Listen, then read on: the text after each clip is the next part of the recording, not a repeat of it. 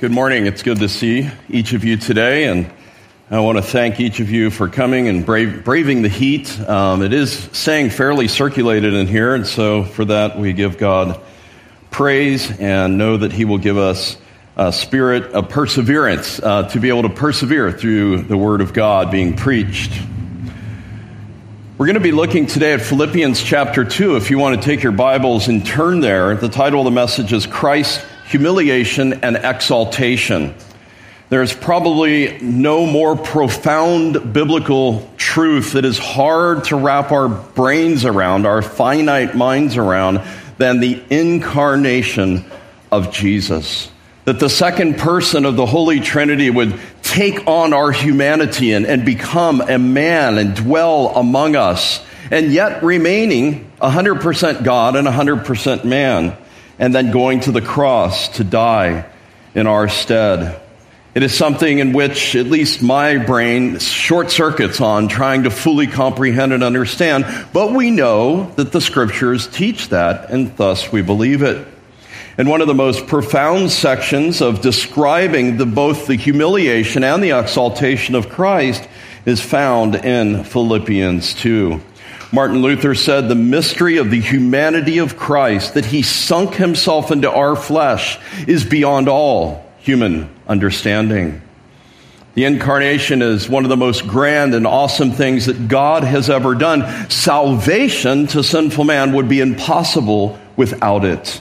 So this is something that God has done out of His great love for His people to intervene in time and space according to the plan of God from before the foundation of the world, to send Jesus to be the covenant mediator, to die in our place as a substitute. It's good news.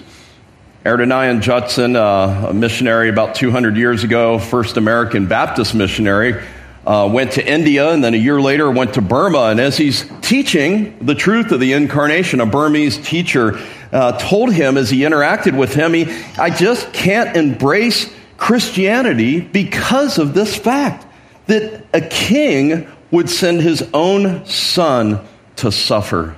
He couldn't wrap his mind around that idea, and it is difficult to comprehend. It is difficult to understand if you don't take it in light of the other doctrines of Scripture. Judson went on to say, he responded to him, you cannot be a disciple of Christ if you do not believe that. In other words, if you do not believe that the Father, out of love, sending the second person of the Holy Trinity, Jesus Christ, to come and to suffer for sinners, if you don't believe that, or you think God is less God because He's done that, you cannot be a believer. It's an amazing thing. Peter writes that the angels long to look into these things. He says in 1 Peter 1 and verse 10, as to the salvation, the prophets who prophesied of the grace or the time or that would come and made careful searches and inquiries, seeking to know what person or time the Spirit of Christ within them was indicating as He predicted the sufferings of Christ and the glories to follow. The angels long to look in to understand that. Well, let's read the text and just to give us the broader context, because I am going to make reference of that. Verses 1 to 4, the appeal to unity and oneness in the context of the church is really what he's setting forth, and then he gives this as an illustration. So let's read beginning in verse 1.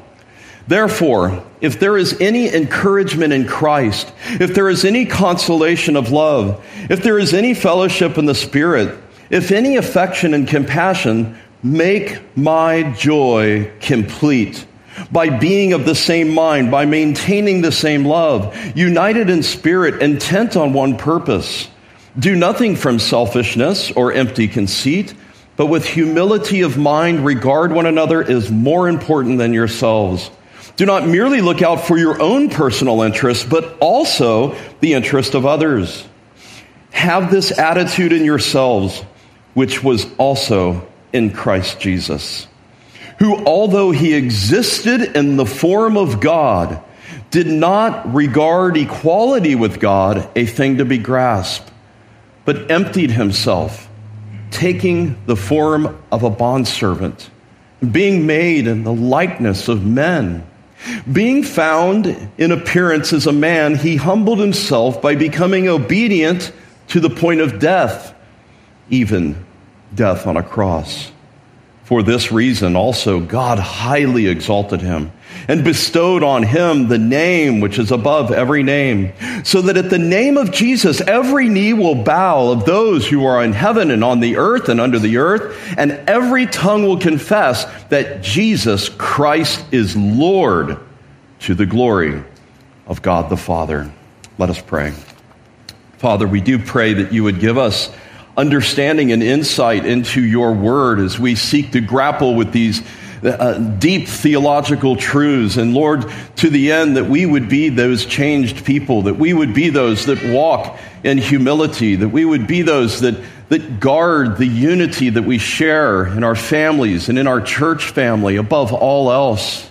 And Lord, as we see this illustrated in the humiliation of our Lord, we pray that you would motivate us, that you would melt our hearts, that you would kindle the fires of affection and adoration and praise for this Christ, our dear Savior.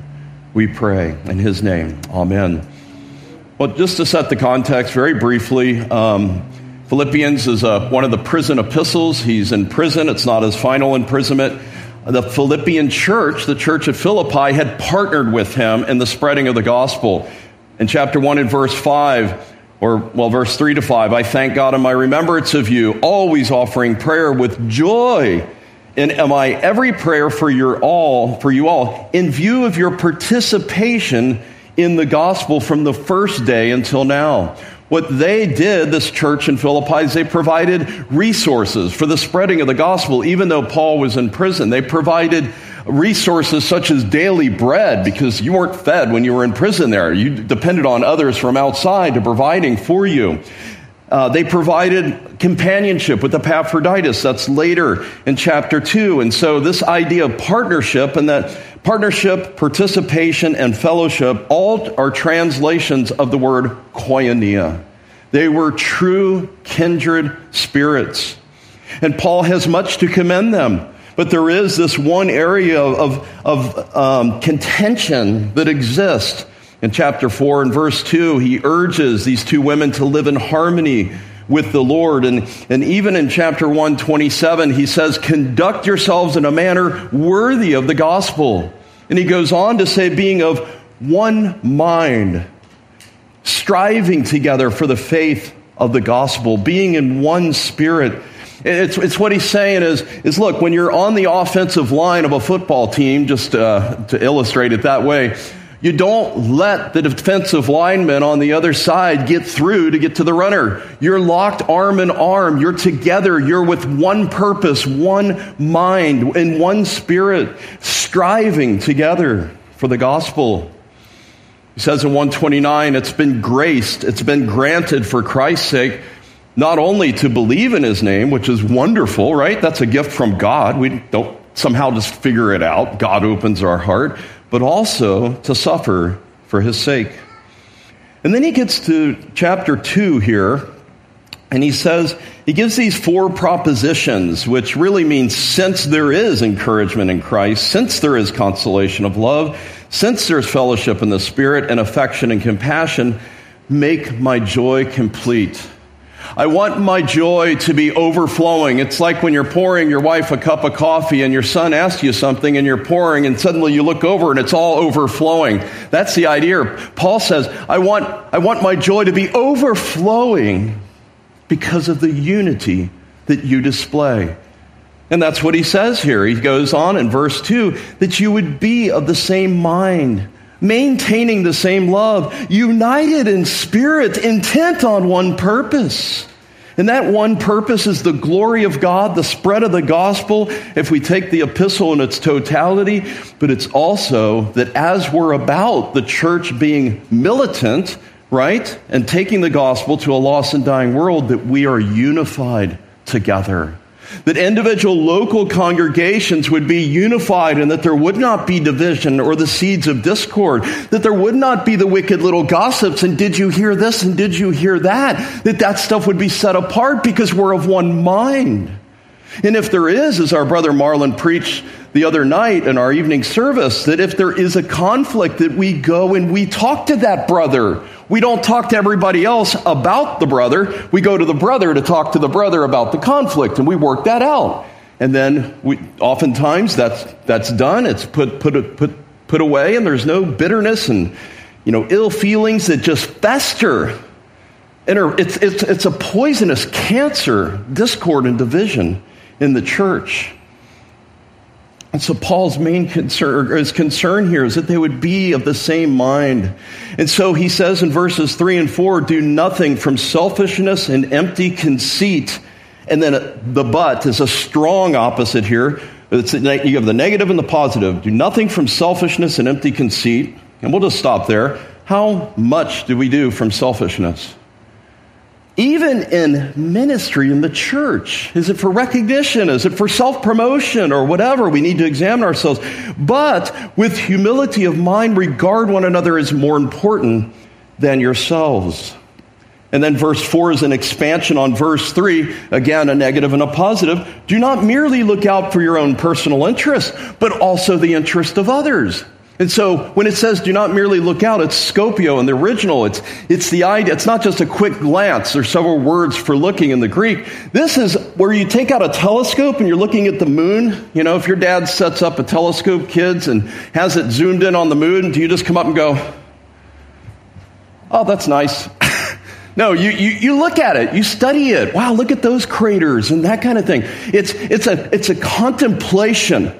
It's a focusing and looking and considering in the mind. And that's the idea here. It's the idea to look critically, not critically in a negative sense, and to watch closely. And so he says, do not merely look out for your own personal interests, but the interest of others. So that means when a need is shared in our prayer meeting, a certain person that maybe you don't know real well, but there's a need that you look out and you consider, maybe in your mind's eye, not that you're staring at the person, how might I deny myself and be a blessing to that person who has a need to maybe have their house cleaned or a ride to a doctor visit or something along those lines. Maybe just fellowship. I'm just lonely. I want to be married. Okay, let me carve out time in my schedule to meet with that person just to be an encouragement to them. And so to look out, to consider, to watch closely how you might do these things. But then Paul rolls into verse 5 with the third command of the book. In fact, have this attitude in yourselves, which was also in Christ Jesus. What attitude did Christ Jesus have? How can we know the mind of God, right? That's what we have to ask ourselves. Well, Paul lays this out for us. And so we're going to consider this 5 points. I promise they're all going to be relatively quick. The first 4 are D's. I couldn't think of a fifth D. I didn't have the time to really even try to think of a fifth D, but if you think of one, you can let me know later. But in verse 5, the design of humility. And actually, before we even jump into that, we need to understand that this is a theological diamond, okay? Verses 6 to 11, what we're going to look at is a theological diamond. And it's not as though Paul says, and Philippians, since you partnered with me, I can't wait to share with you the most recent theological nugget that I've discovered. I can't wait to share that. No, it comes as an illustration of practical exhortation to how we are to behave as the church. Dennis Johnson, professor at Westminster, had said this, in heightened language and matchless eloquence, Paul tells the story of a king and how he stooped to serve and who by serving conquered. And that's the amazing thing, that he would, in humiliation, that he would actually conquer, and humbling himself to the point of death, that he would actually be victorious. And so we need to grasp this, and I'll say it several times, that as he would take on humanity, he's not ceasing to become God. He remained God the whole time. He never gave up his deity. He set aside his right and concealed his glory, as it were, in his humanity. So let's unpack this. We're going to go through it relatively quickly. Verse 5, the design of humility. And really, this command here in verse 5, have this attitude in yourselves. It's a reoccurring word in this book. It means to think biblically. Phrone, it's the idea of the mind and how you think, and to have translated, have this attitude here and in several other places. It occurred in verse 2, be of the same mind, okay? It's a reoccurring word 10 times in this letter. About 40% of the whole New Testament uses is in this one short letter. And so we're to have this mind, which was also in Christ Jesus. And verse 5 serves as a hinge verse. Verses 1 to 4, practical exhortation to the church. Do not merely look out for your own personal interests, but also the interests of others. And then this is a hinge verse, and then verses 6 to 11 is the next section there. So to put it another way, we need more conformity to the likeness of Christ. This idea of have this attitude in yourselves, I think, is the idea that we need to be so disposed. How is it proper for me, who's united to Christ as a new covenant Christian, how is it proper for me to interact with others? It's like, a computer reset. If you still have, sometimes Macs, but if you still have Windows, you know how you have to power it down and kind of like, let's get this thing refreshed, Well, sometimes we need to do that with our mind. Have this attitude in yourselves, rather than looking out for yourself, but for the interest of others. Paul writes similarly in Romans 15, be of the same mind with one another according to Christ Jesus. Earlier he says, for even Christ did not please himself. And so we see this illustrated in Christ. So we need this computer reset. We need to realign our thinking. We need to realize that though this text is very densely theological, that there's ethical implications for us as the church. So that's the design. Now let's look at verse 6, the descent into humiliation.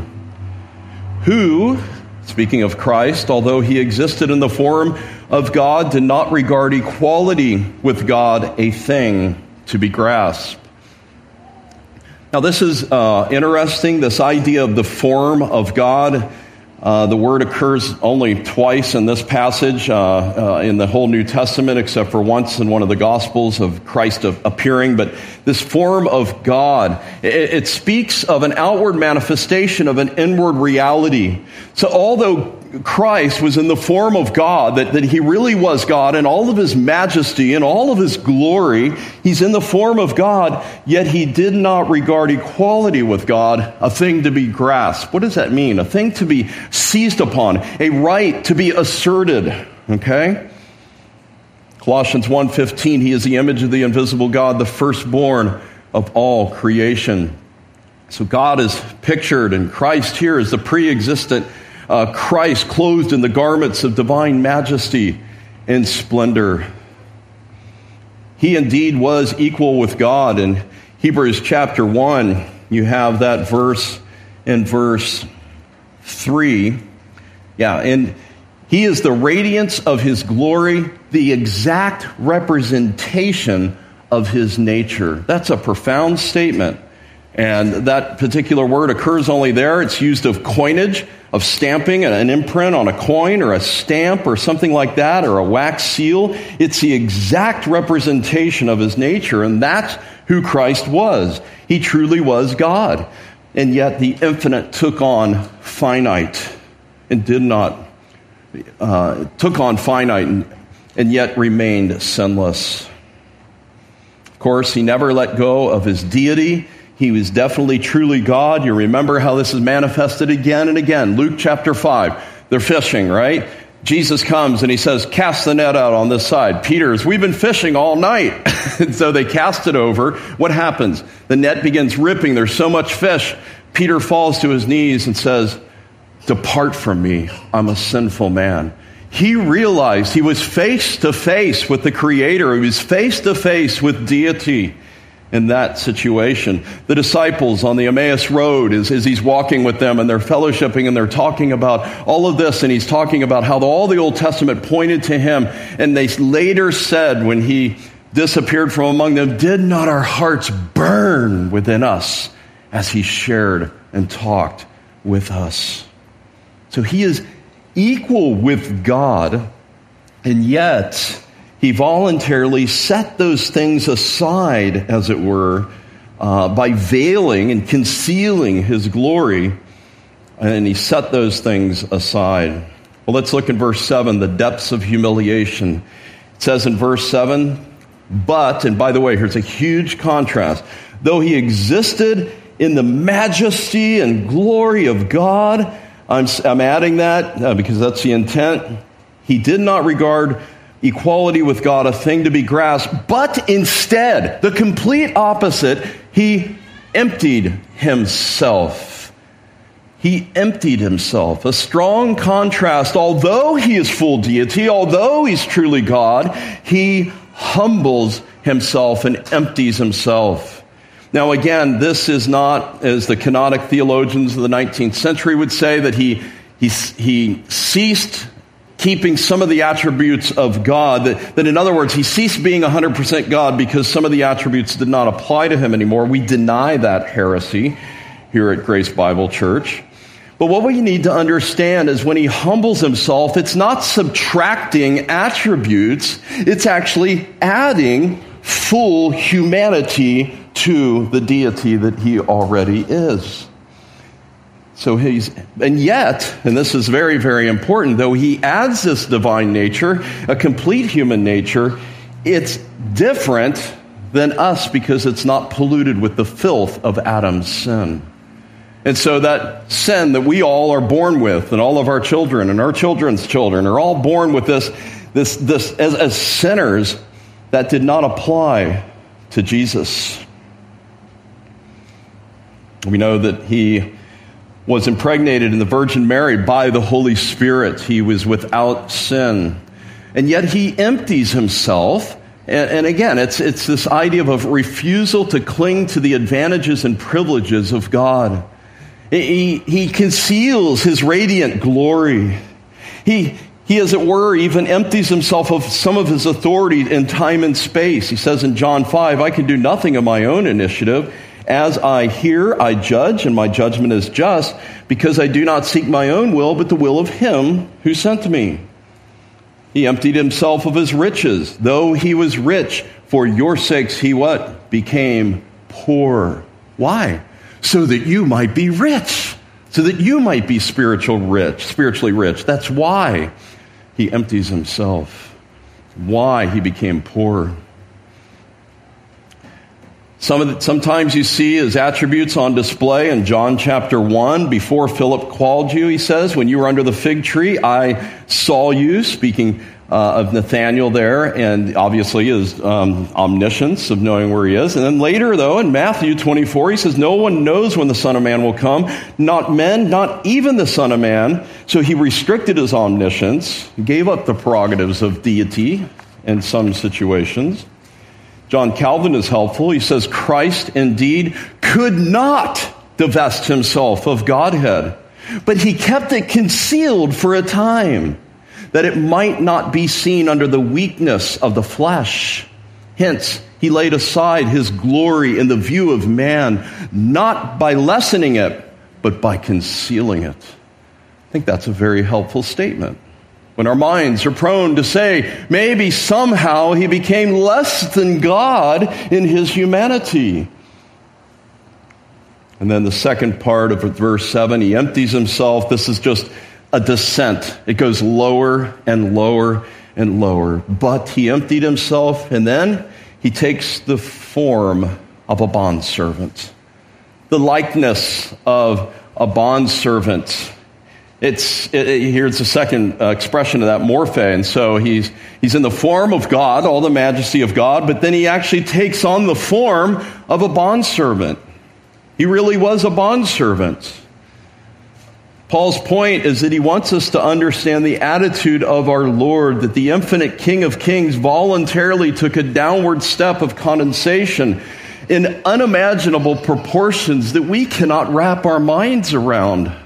It's like a king of an empire, and he decides he wants to see how the people live, and so he puts on regular clothes and goes down to the beach in De Anza Cove and Mission Bay or whatever, and he's just kind of mingling. He's blending in, maybe, and the king is there, and then he becomes their slave, and then he even dies for them. That's the idea. But did he ever cease to be a king even though he took on the ordinary clothes? No, he was still the king. And so too with Christ. As he takes on humanity, he is still Almighty God. Now, what is a slave? This idea of a bondservant, it's really just slave. 1/3 of the Roman Empire was slaves, bought and sold as property. You don't even own the clothes on your back. That's what he became for us. You own nothing. He took this demeaning posture of a slave. He emptied himself by taking this on, this additions again rather than subtraction. We have that beautiful picture in John's Gospel in chapter 13 where what does it say? He gets up from supper, he girds himself with a towel, and he bends down and washes the disciples' feet.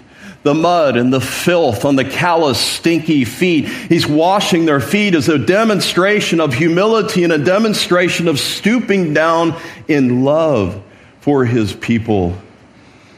He tells us later in that chapter that we're to do the same thing.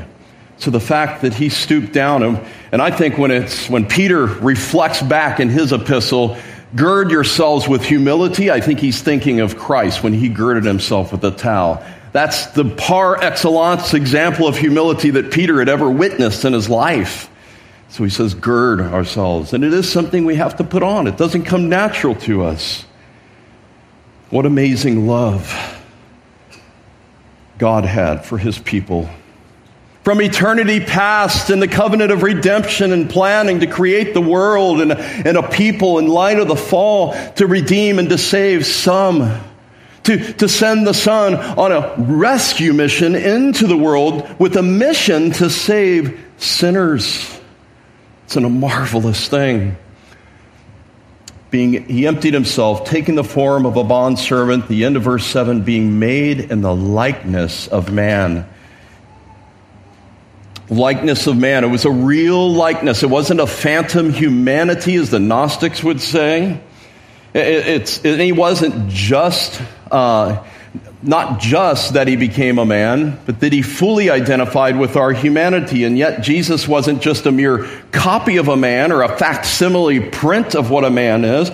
He was a true man. The two natures, perfect divine deity and Godhead, and perfect humanity, complete humanity with all of the infirmities that you and I know of being weak, tired, thirsty, hungry, all of those types of things. All of the infirmities he took upon himself because of his full humanity. And so what theologians call this is the hypostatic union. It's a technical term that describes the union of Christ's humanity and his deity together in one person. But it's not 50-50, it's 100 and 100. He never diminished being man in any way and never diminished his Godhead in any way. Turn with me to the Gospel of Mark, please.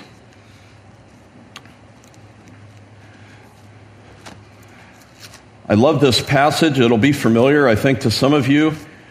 After teaching all day throughout Mark 4, all the parables and so forth, he tells his disciples, when evening had come, let us go to the other side. And they got into a boat. Verse 36. And he was, and the other boats were with him. And verse 37, there arose a fierce gale of wind, and the waves were breaking over the boat, so much that the boat was filling up with water. Now, a typical Galilean fishing boat was maybe 20, I don't remember the exact measurements, less than 30 feet long. It wasn't a cruise ship, okay? The waves crashing over would be felt, and the boat was filling up with water, okay? It's a fishing boat that held about 15 people or so. So, you can picture this, kids. I mean, a big old storm, and you're frightened. I mean, the thing's tottering, the waves are coming over, the boat's filling up. If your father was there, Daddy, are you concerned here? And so that's exactly what the disciples do. They go to Jesus, verse 38. But Jesus himself was in the stern, asleep on a cushion. And they awoke him and said to him, "Teacher, do you not care that we are perishing?" What does he do? You know, he got up, he rebukes the wind, verse 39, "Hush, be still," and the wind died down, and it became perfectly calm. Well, let me stop there. Go back to when he's asleep on the cushion. That is a picture of his what? Humanity. We were discussing this as a family, and one of my youngest child, who's not in here, said, "Oh, I thought that was a demonstration of his deity, that he could sleep through the storm." But it's a demonstration of his humanity. But look at the disciples' response. You would expect, that was close. Thank you, Jesus, right? But look in verse 40. "And he said to them, 'Why were you afraid? How is it that you have no faith?' And then it says in verse 41, "And they became very much afraid and said to one another, 'Who then is this that even the wind and sea obey him?'" Now, do you think they were more afraid of the waves and the storm? I think the point here is that they were very much afraid indicates that there was a terror that had gripped them because they've come face to face with deity. This is God. And so it's a picture, I think, of his humanity and his deity there in one text. Other examples could be cited. Well, let's move on to verse 8. We've seen the design of humility, the descent into humiliation, the depths of humiliation, and now our fourth point, the decline into death, verse 8. It's shocking for the eternal God-man to suffer unto death.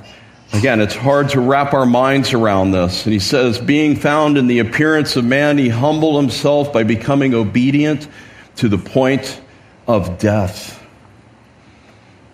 Jesus said, "Just as the Son of Man did not come to be served, but to give his life as a ransom for many."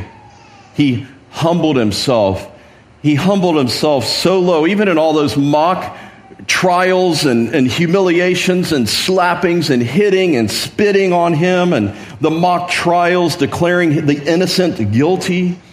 But this final aspect of his humiliation is, and Paul indicates his obedience as he went to death. He even said in the garden, "Father, if possible, let this cup pass from me, but nevertheless, not my will, your will be done."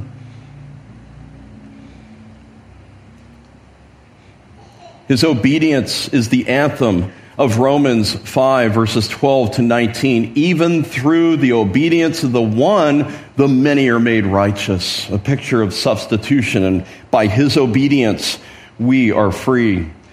Ralph Martin says his obedience is a sure token of his deity and authority, for only the divine being can accept death as obedience. For ordinary men, it is a necessity. So his divine glory was veiled behind the human flesh, the slave's clothing, but this was the plan of the Father, that he would die to bring about the redemption of his people.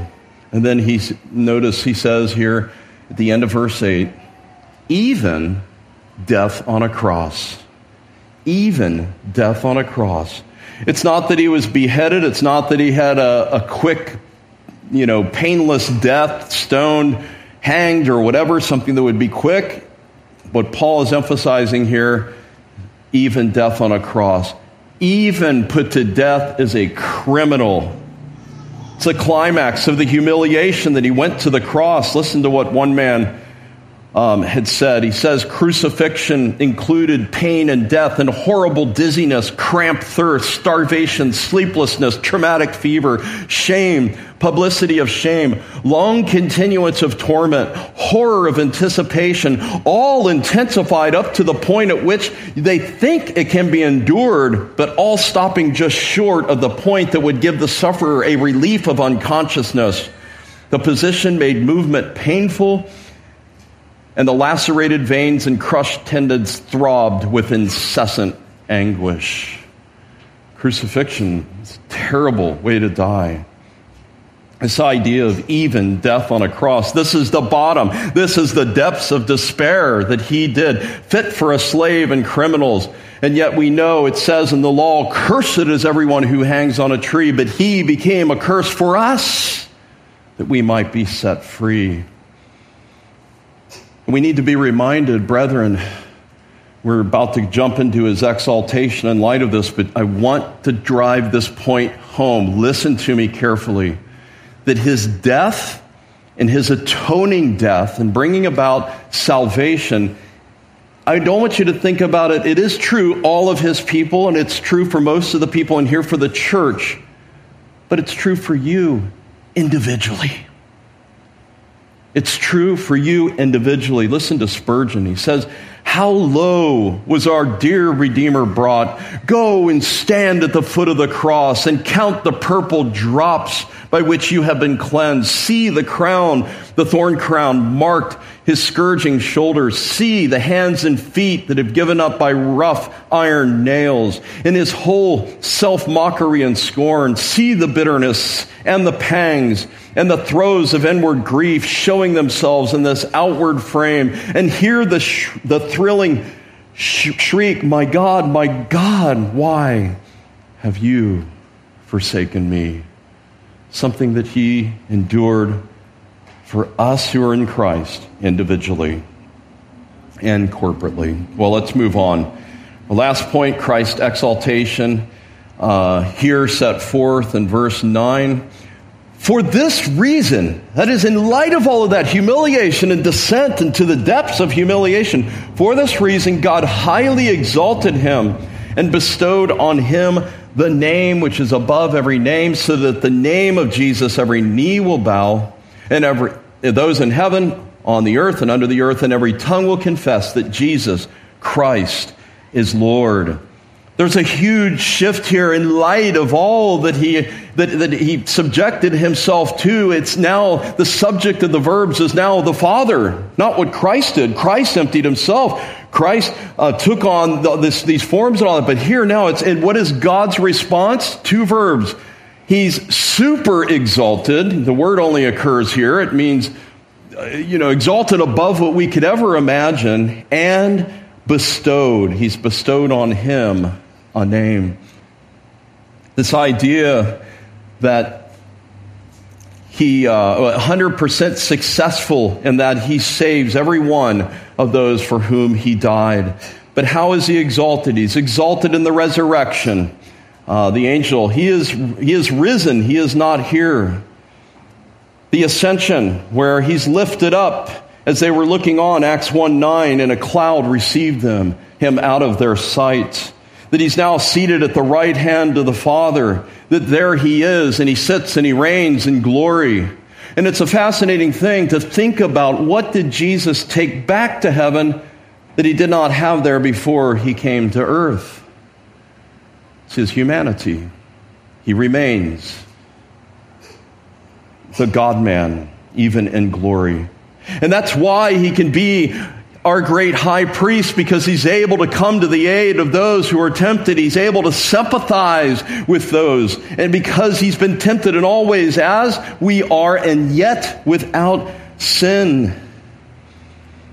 He's been coronated, a crowning authority. All authority has been given to me, he says in the Great Commission. Acts 5, verse 31. He is the one whom God exalted to his right hand as a prince and a savior, to grant repentance to Israel and the forgiveness of sins. He is exalted in the resurrection, the ascension, the crowning authority and coronation as our great high priest. In Ephesians chapter 1, it sets forth that he raised him from the dead, seated him at the right hand in heavenly places, far above all rule and authority and power and dominion. He's put all things in subjection under his feet, and what? Has given him head over all things in the church. He is the head of the church. He is the one that when a church goes so far astray and departs from orthodoxy, where he goes, according to Revelation, and removes the candlestick. He removes the semblance of life and the presence of God. so that he's exalted in such a way so that that anthem of praise in Revelation 5, worthy is the Lamb who was slain to receive power and riches and wisdom and might and honor and glory and blessing. An anthem that we will sing for all eternity. But secondly, not only is he super exalted, he's bestowed on him a name. Not just any name, the name. And this word for bestowed is simply the word grace, that he's freely given with favor. He's given graciously the name that is above every name. There's something about a name. A name oftentimes has reputation connected with it. In olden times, the last name of a particular family would be known for centuries before. A name speaks of rank and honor and status and reputation and all of those things. Names are important in the Bible. Abram did not remain named Abram, right? He was named Abraham. There's a new mission. There's a change that takes place. Likewise, Jacob became Israel. It fits a new role and a calling. In the book Hebrews chapter 1, we could have read as well, again and again, the Psalms are quoted there. In verse 4, having become so much better than the angels as he inherited a more excellent name than they. Well, what is the name, we say? Well, let's look. God highly exalted him, bestowed on him the name. Notice the definite article. It's not just any name. It's above every other name. It says Jesus, at the name of Jesus they will bow, but also in verse 11 that every tongue will confess that Jesus Christ is what? Lord. So yes, Jesus, he's the one who saves. Yes, he's Christ, the Messiah who has come, but he is Lord who you will submit to and bow the knee and confess indeed. I believe here the name that is given is that he indeed is Lord, and that represents Yahweh. In the Old Testament is again and again through Isaiah and many of the books. Isaiah 42 verse 8, I am the Lord, that is my name. I will not give my glory to another. When Jesus comes back in judgment in Revelation 19, it says on his robe and on his thigh there is written, King of Kings and Lord of Lords. And so the unwavering response, brethren, to you is that either in this life you bow the knee and confess that he's Lord, or you wait before you stand before him and you will be forced to bow the knee and confess, and then be sent to hell to spend an everlasting time in hell and torment. And so the response here is that we bow and we confess. And it's all at the end of verse 11 to what? To the glory of God the Father. One of the reformational truths, right? Sola Deo Gloria. It's over here this time. Sola Deo Gloria, for the glory of God alone. The whole work of Christ is for the glory of God alone. The Apostles' Creed, I believe in Jesus Christ, his only Son, our Lord. So I encourage you, confess him and bow your knee in submission to his lordship today. Well, brothers and sisters, as we conclude, this is the true meaning of the incarnation. This is thinking Christmas in June with 95 or 100 degrees. This is what the incarnation's all about. He came on a mission. He took on humanity with a mission. The one who existed in glory, the one who is worshiped by angels, humbled himself. And in God's plan, it is mandatory for salvation. Christ redeemed us from the curse of the law having become a curse for us. That's a picture of substitution. He stood in my place because I can never answer to God and take my suitcase of all my good works and all the good things I've done. I would be cast into hell if I'm putting confidence in those. I put confidence in what Christ has done. He kept God's law perfectly on behalf of his people and on my behalf. I stand in his righteousness, not in my own.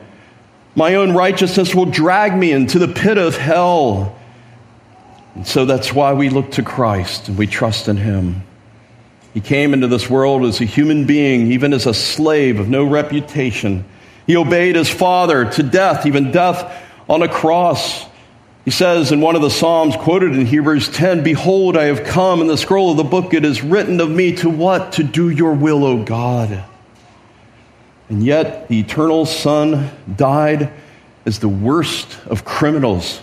The sinless one died as a criminal, killed by humans. He died on the cross, scorned while he's completely naked. What shame he endured. He suffered the anathema of God as the Father poured out his unmitigated wrath upon his own Son.